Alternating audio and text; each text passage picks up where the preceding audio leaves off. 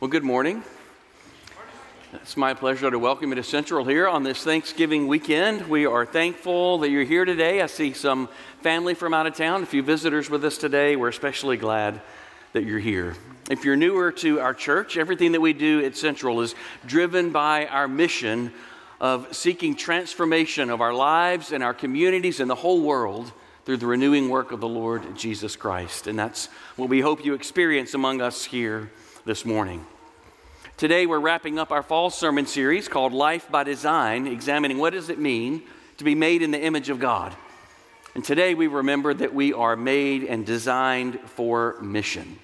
Way back in September, we started this series by remembering that we don't belong to ourselves. We belong to our Creator. We belong to Jesus, our Redeemer. And the life that we have, therefore, isn't merely living for myself.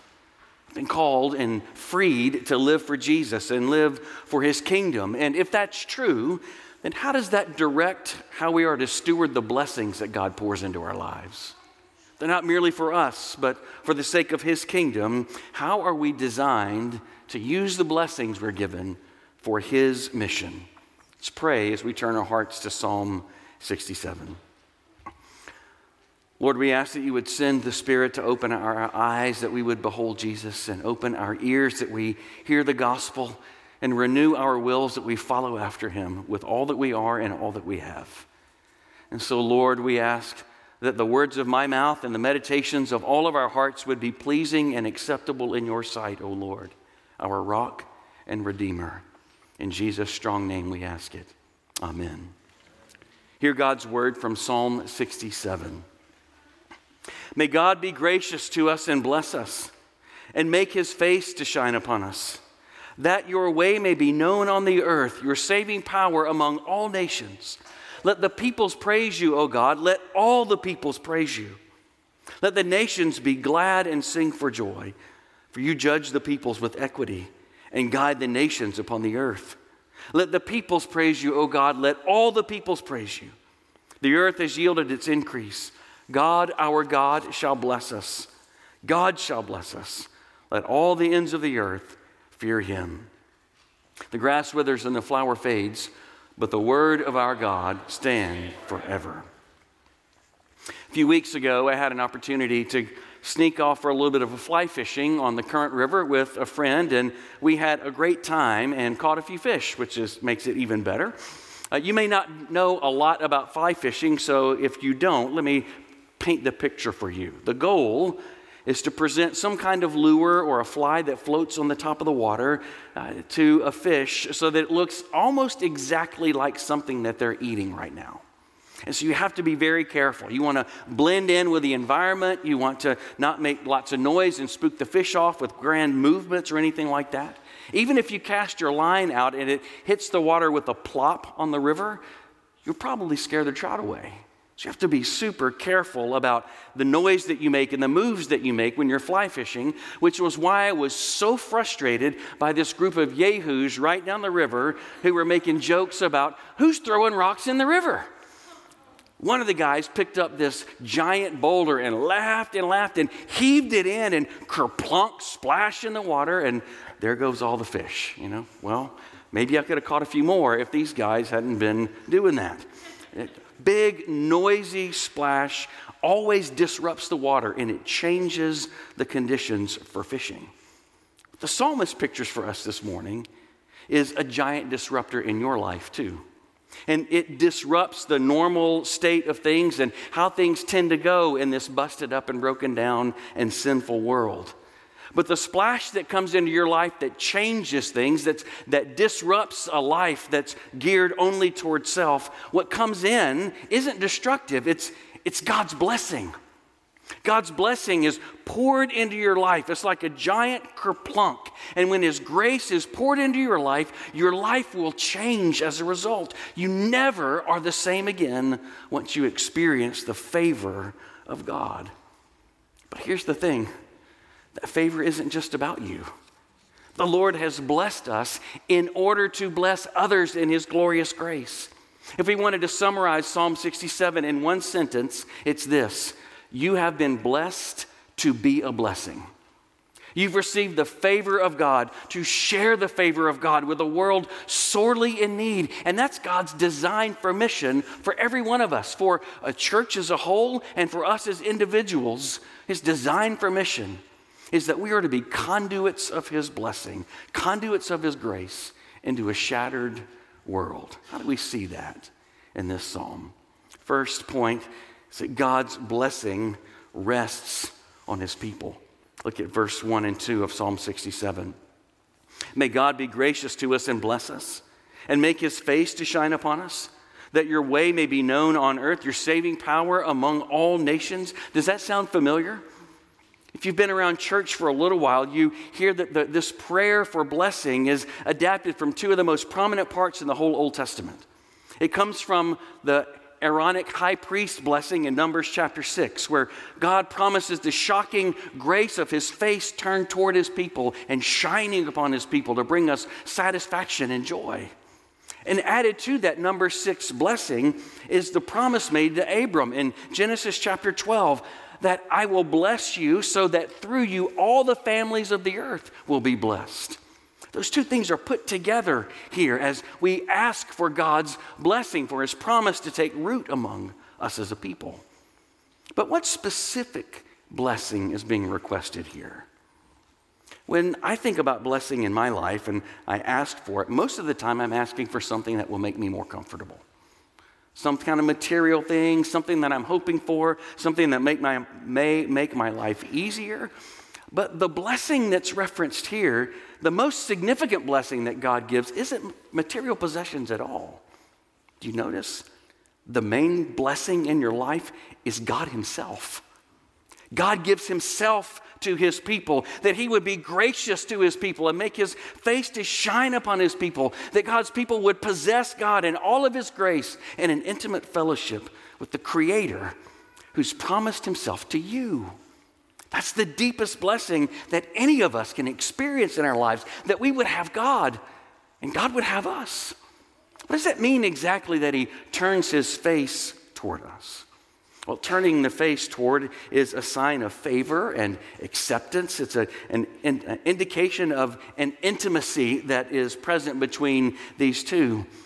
And the psalmist is asking that God would turn that loving gaze of intimacy toward His people, that God would step toward His people, and as He gets closer to us, He brings His abounding blessings into our lives. It's a prayer that God, not only would you look at us, but would you come to us in grace. It's a turning of face toward His people. I mean, think about it. How do you feel when somebody has something really important to tell you, but they won't look you in the face or look you in the eye when they say it? The words kind of lose some of their power, don't they? It diminishes what's being said. Words are so much more powerful when they're given face to face. But when you see each other eyeball to eyeball, the words have an extra power to them, right? Think about the way that we speak to our children. When we have something important that we want our children to take note of that's really important, what is the posture of a parent? So often we turn towards our kids and even kneel down so that we're on face level with them, so they see the countenance of our face, they see the brightness and the blessing in our eyes, and we can tell them something that's really important as our gaze is locked on one another. That's what we do when we want to say something that's super important and intimate and tender and gentle. It's that intimate gaze between a parent and a child. That's the kind of look, that's the kind of gaze that can change things in a life, can change direction in a life when you speak blessing into it. It can change a heart. It's even true, especially true, with the gaze of our Heavenly Father looking upon us. He blesses us that His face might shine upon us. I told a story here at Central a number of years ago. Maybe a couple of you were here and you might remember it. But for the rest of us, when I was 9 years old, I was run over by a truck, severely injured. I was in the hospital in traction for 5 weeks. I was in a body cast for 3 months after that. It was a very serious accident. I'd been playing in the playground across the street from a school and with some of my friends, and it was time for me to go home. I actually had a Little League Championship baseball game that day, and I had to get home to get to the baseball game. And as I walked from the park across the street, I came behind one of those street sweepers. You know those big street sweepers that have the brushes that turn and they get the leaves off the side of the street? I walked behind that street sweeper and couldn't see that coming the other direction was a big pickup truck. And as soon as I stepped out from behind the street sweeper, the truck hit me, threw me across the concrete, broke my femur right below my hip, broke my shoulder blade in my right side, a couple of other things. It was a serious accident, which I don't remember any of it. What I remember is what my friends told me about what they saw. They saw me with my leg severely broken, going the wrong direction, and I was trying to stand up and walk away. It's obvious I wasn't able to do it. I kept falling down and was squirming and was in deep pain. One of my friends ran across the street to the school and called the police. And my grandfather, my papa, was the chief of police, and he just so happened to pick up the phone that morning. There's a little boy that's been hit by a car. We need you here immediately. So my grandfather gets in his car, comes to the park, and as he's coming to the scene of an accident, he sees a little boy squirming, obviously seriously injured. As he gets closer, he figures out that it's his oldest grandchild laying on the street. And I'm told that when he saw me, he leaned down so that I could see his face. He got close to my face and said, "Clay, it's Papa. Everything's going to be okay. Just lie down and let these paramedics take care of you." And with that piercing face-to-face intimacy of somebody that I knew beyond the shadow of a doubt loved me beyond my wildest imagination, with that face-to-face intimacy of someone I knew loved me, I was able to stop and let the paramedics load me in the ambulance and take me to the hospital. Tenderness and kindness and graciousness that's face-to-face has a power. Do you believe that that's how God looks upon you? He sees you with that same kind of tenderness and gentleness. Do you believe that you are far more injured than you dare to admit to anybody? The destruction of sin has had its way with you, and there's so much wrong in your life, and you don't want to tell anybody about it, and God sees all of it.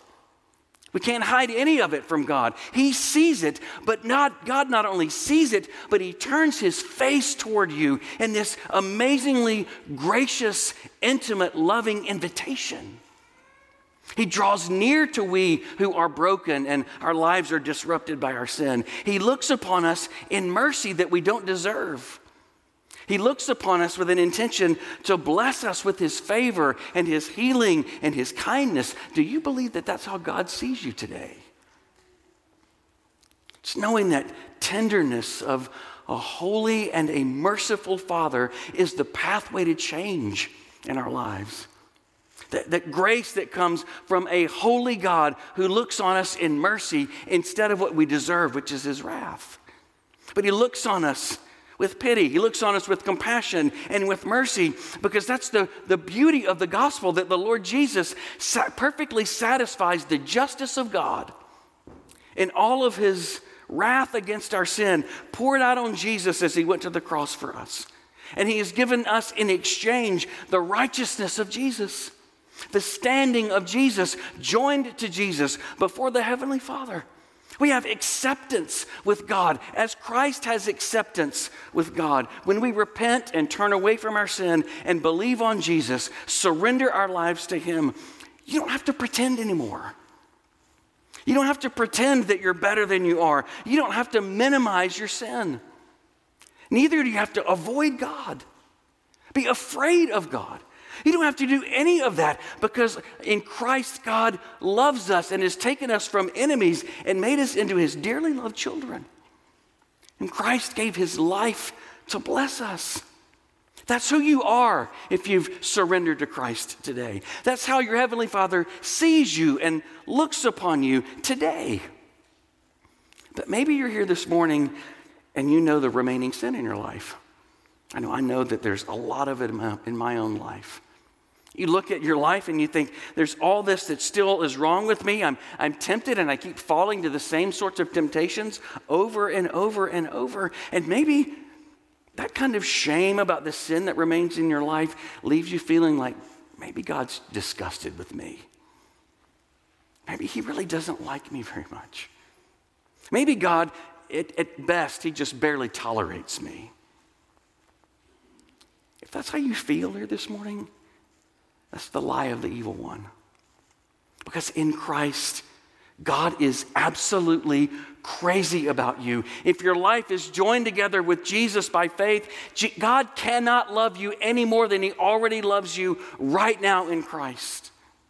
Your heavenly Father loves to pour out his favor and his blessing and his kindness in your life. And it's through Christ that the Father crouches down to look us tired, broken children in the face and smile. And smile with an intimate blessing and approval and invitation. That kind of love, that kind of reality that comes from our Heavenly Father is like a giant boulder thrown into the river of your life. It sends forth waves of grace, waves of love and transformation, and it will make you a different person because you're seen and loved. God sees us as we are, and yet he steps toward us in love. And that kind of love, that kind of intimacy changes us. Let Jesus transform you with the gospel today. Let him continue to be at work within you. Don't hide, don't run away, don't pretend. Become open-hearted before your Father who loves you in Christ. But friends, as this passage makes very clear, although it is true that God loves us this way and seeks to bless us, those blessings don't end with us. That splash of grace in our lives sends waves of grace out into the world. It sends waves of his grace out into the people's lives around us. Through your life, God sends blessing into the world. That's point 2. God's blessing goes forth from his people, from you and me. Look again at verse 2. It says, the blessings come so that your way may be known among the nations. God blesses his people not simply for our sake, but so that the people around us, so that the nations of the world may know he is a gracious God and loving, offer favor to his people. Why should the nations praise him? Verse 3, because they see God's saving power in you. Verses 4 and 5. They see the hope of justice and fairness in the hand of God. And when they see that alive and at work in your life, verses 5 and 6, it says, let all the people praise you. When the world sees the life of God among the people of God, it says, let all the people praise you. Your life sets God's grace on display for the world to see. Simply by being you. Simply by fulfilling your purpose in this life. God's designed for you and for me to be a conduit of the blessing and favor of God into a broken and sinful world. We go out into the world having been changed by that gospel and that goodness of God, and we bring that goodness of God, that aroma of Christ with us wherever we go. We speak and we live the gospel in our normal everyday relationships, bearing witness to the God who saves. We have an incredible mission ministry here at Central. We send people all around the world. We support missionaries all around the world. I hope you know you do not have to go around the world in order to be on mission for Jesus. He's designed you for mission right where you are, right down the block. He's called you into relationships to be the very life of Christ, that the blessing of God could be experienced through you. You see, God doesn't call us to withdraw and cocoon ourselves away from the world. He calls us to be in it, just not of it. Because we don't belong to the world and we don't belong to ourselves anymore. We belong to Jesus, who's transformed us by his grace.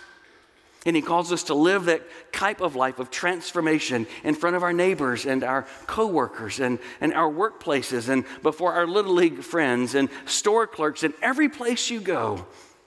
You bring the life of God into the relationships around you. You see, because your life and mine has been bought with a price, the price of the life and death and resurrection of Jesus. And so our lives aren't anymore simply about our comfort and safety, but about the gladness of the nations, to show off the triumph of God's grace in your life, in my life. As we are trophies of the grace of God, we shine his glory into the world, that the nations may know There is a God who sees and loves and saves. But maybe you're here this morning and you can't see how God's doing any of that in your life. Can't have any idea how he's doing those kinds of magnificent things through you, because when you look at your own life, maybe you think nothing's happening. Every time I try to offer truth and grace to someone, I'm accused of hating them. Or when I try to support someone and serve them, it's met with being taken advantage of by somebody. Or maybe in my stomach, in my heart, it's all torn up in knots of fear, but what's going to happen in my family? What's going to happen with my kids? What's going to happen in my country? And it may seem to you that try as you might to live a life of graciousness and pour the blessing and favor of God around you, well, you don't see any results.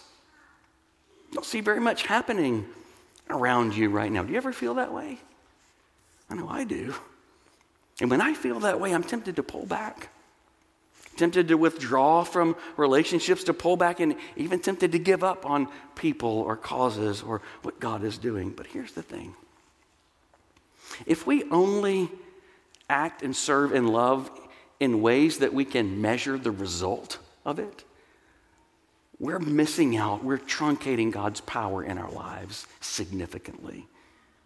Because the Lord is able to do far more than we could ever ask or imagine. And so often he does that through our weakness. And if you're only serving and loving and reaching out in ways where you can count, you can calculate, you can measure the results of what I've done in this person's life, I see how it's working. If you only reach out in that kind of way, you're going to miss out in God's working in your weakness. You're not going to see God working outside your ability to see what he's doing, beyond your own horizon. You may not ever get to see what God's doing in someone's life. You may not see the fruit of the love and the service and the integrity and the kindness and the gentleness that you're breathing into someone else's life. You may not see it until you get to heaven. You may not even see it there. But friends, God is at work. Beyond what we could ever ask or imagine, he's pouring his blessing into this world through his people, through you. So keep on loving, keep on serving. Don't you dare give up on your kids or on your friends or on your neighbors or your coworkers, because God is at work doing things that you sometimes can't see. And the measure isn't what you can see, the results that you can count. The measure rests and the results rest in the hands of God. He does more than we could ask or imagine. I mean, think about Abram. Go back to verse 2. Abram in Genesis 12. Do you think he could have conceived of what's happening in this sanctuary today? All those thousands of years ago, do you think that Abram could have appreciated that the promise that God gave him, that all who believe in this promise are children of Abraham? Could he have conceived of what would be taking place in 21st century America in a sanctuary in St. Louis, Missouri? He had no idea how wide God's promise would go. Had no ability to see what God was going to do through that promise. The same thing with us. You and I can't prescribe what God might do through your witness. He might do something far more amazing. We can't even discern how he might use a blessing in my life in somebody else's life tomorrow, much less down the generations. You see, the horizon of God's blessing is given on his horizon, not on my and your tomorrow horizon. Our God is able to do far more than we ever ask or imagine. We are blessed in order to be a blessing to the people around us. This past week, I read a newspaper article about a man named Dion Wooden, and he was a young man who stood in front of a judge in a courtroom in the early 90s because of a stack of unpaid traffic tickets. Dion grew up in Compton, California, and the gang shootings at night in Compton led him to struggle to survive by day, and his family made a couple of moves. He made a couple of moves, and it landed Mr. Wooden in Oregon at the age of 20. A few brushes more with the law later, Mr. Wooden found himself in front of this judge.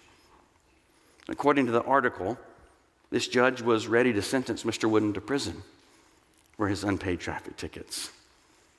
But his pastor advocated for him.